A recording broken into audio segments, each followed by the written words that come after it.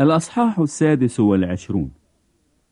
فقال أغرباس لبولس: مأذون لك أن تتكلم لأجل نفسك.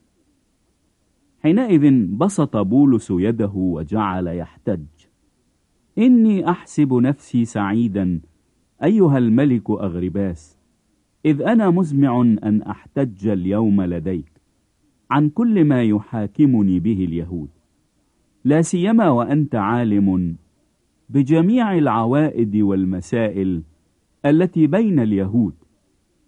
لذلك ألتمس منك أن تسمعني بطول الأنات. فسيرتي منذ حداثتي التي من البداءة كانت بين أمتي في أورشليم، يعرفها جميع اليهود، عالمين بي من الأول، إن أرادوا أن يشهدوا أني حسب مذهب عبادتنا الأضيق عشت فريسيا. والآن أنا واقف أحاكم على رجاء الوعد الذي صار من الله لآبائنا، الذي أصباطنا 12 يرجون نواله، عابدين بالجهد ليلا ونهارا. فمن أجل هذا الرجاء أنا أحاكم من اليهود أيها الملك أغرباس. لماذا يعد عندكم أمرا لا يصدق إن أقام الله أمواتا؟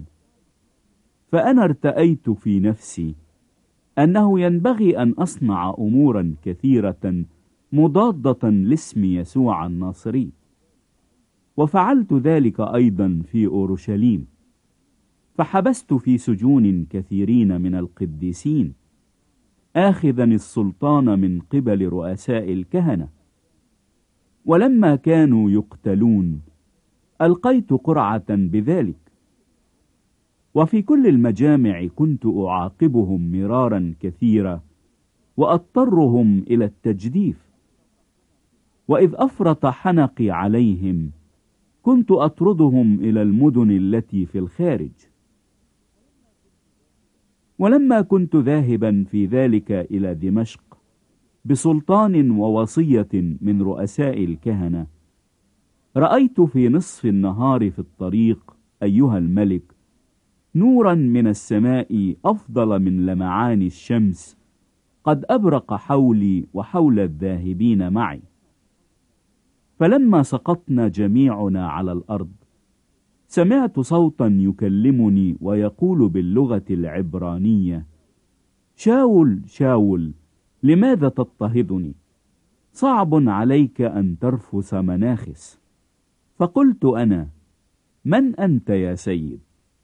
فقال: أنا يسوع الذي أنت تضطهده، ولكن قم وقف على رجليك، لأني لهذا ظهرت لك، لأنتخبك خادما وشاهدا بما رأيت وبما سأظهر لك به، منقذا إياك من الشعب ومن الأمم الذين أنا الآن أرسلك إليهم، لتفتح عيونهم كي يرجعوا من ظلمات إلى نور ومن سلطان الشيطان إلى الله، حتى ينالوا بالإيمان بي غفران الخطايا ونصيبا مع المقدسين. من ثم أيها الملك أغرباس لم أكن معاندا للرؤيا السماوية، بل أخبرت أولا الذين في دمشق وفي أورشليم حتى جميع كورة اليهودية ثم الأمم أن يتوبوا ويرجعوا إلى الله، عاملين أعمالا تليق بالتوبة. من أجل ذلك أمسكني اليهود في الهيكل وشرعوا في قتلي.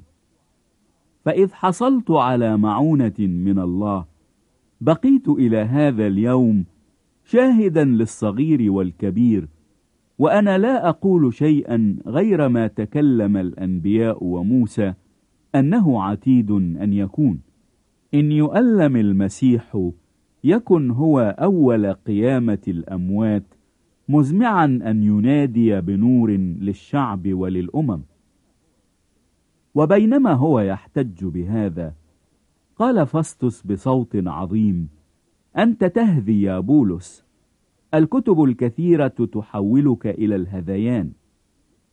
فقال: لست أهذي أيها العزيز فسطس، بل أنطق بكلمات الصدق والصحو، لأنه من جهة هذه الأمور عالم الملك الذي أكلمه جهارا، إذ أنا لست أصدق أن يخفى عليه شيء من ذلك، لأن هذا لم يفعل في زاوية. أتؤمن أيها الملك أغرباس بالأنبياء؟ أنا أعلم أنك تؤمن. فقال أغرباس لبولس: بقليل تقنعني أن أصير مسيحيا.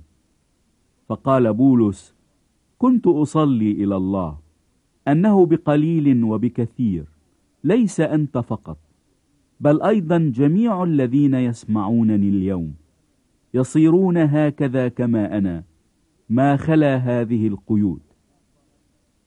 فلما قال هذا قام الملك والوالي وبرنيكي والجالسون معهم، وانصرفوا وهم يكلمون بعضهم بعضا قائلين: إن هذا الإنسان ليس يفعل شيئا يستحق الموت أو القيود.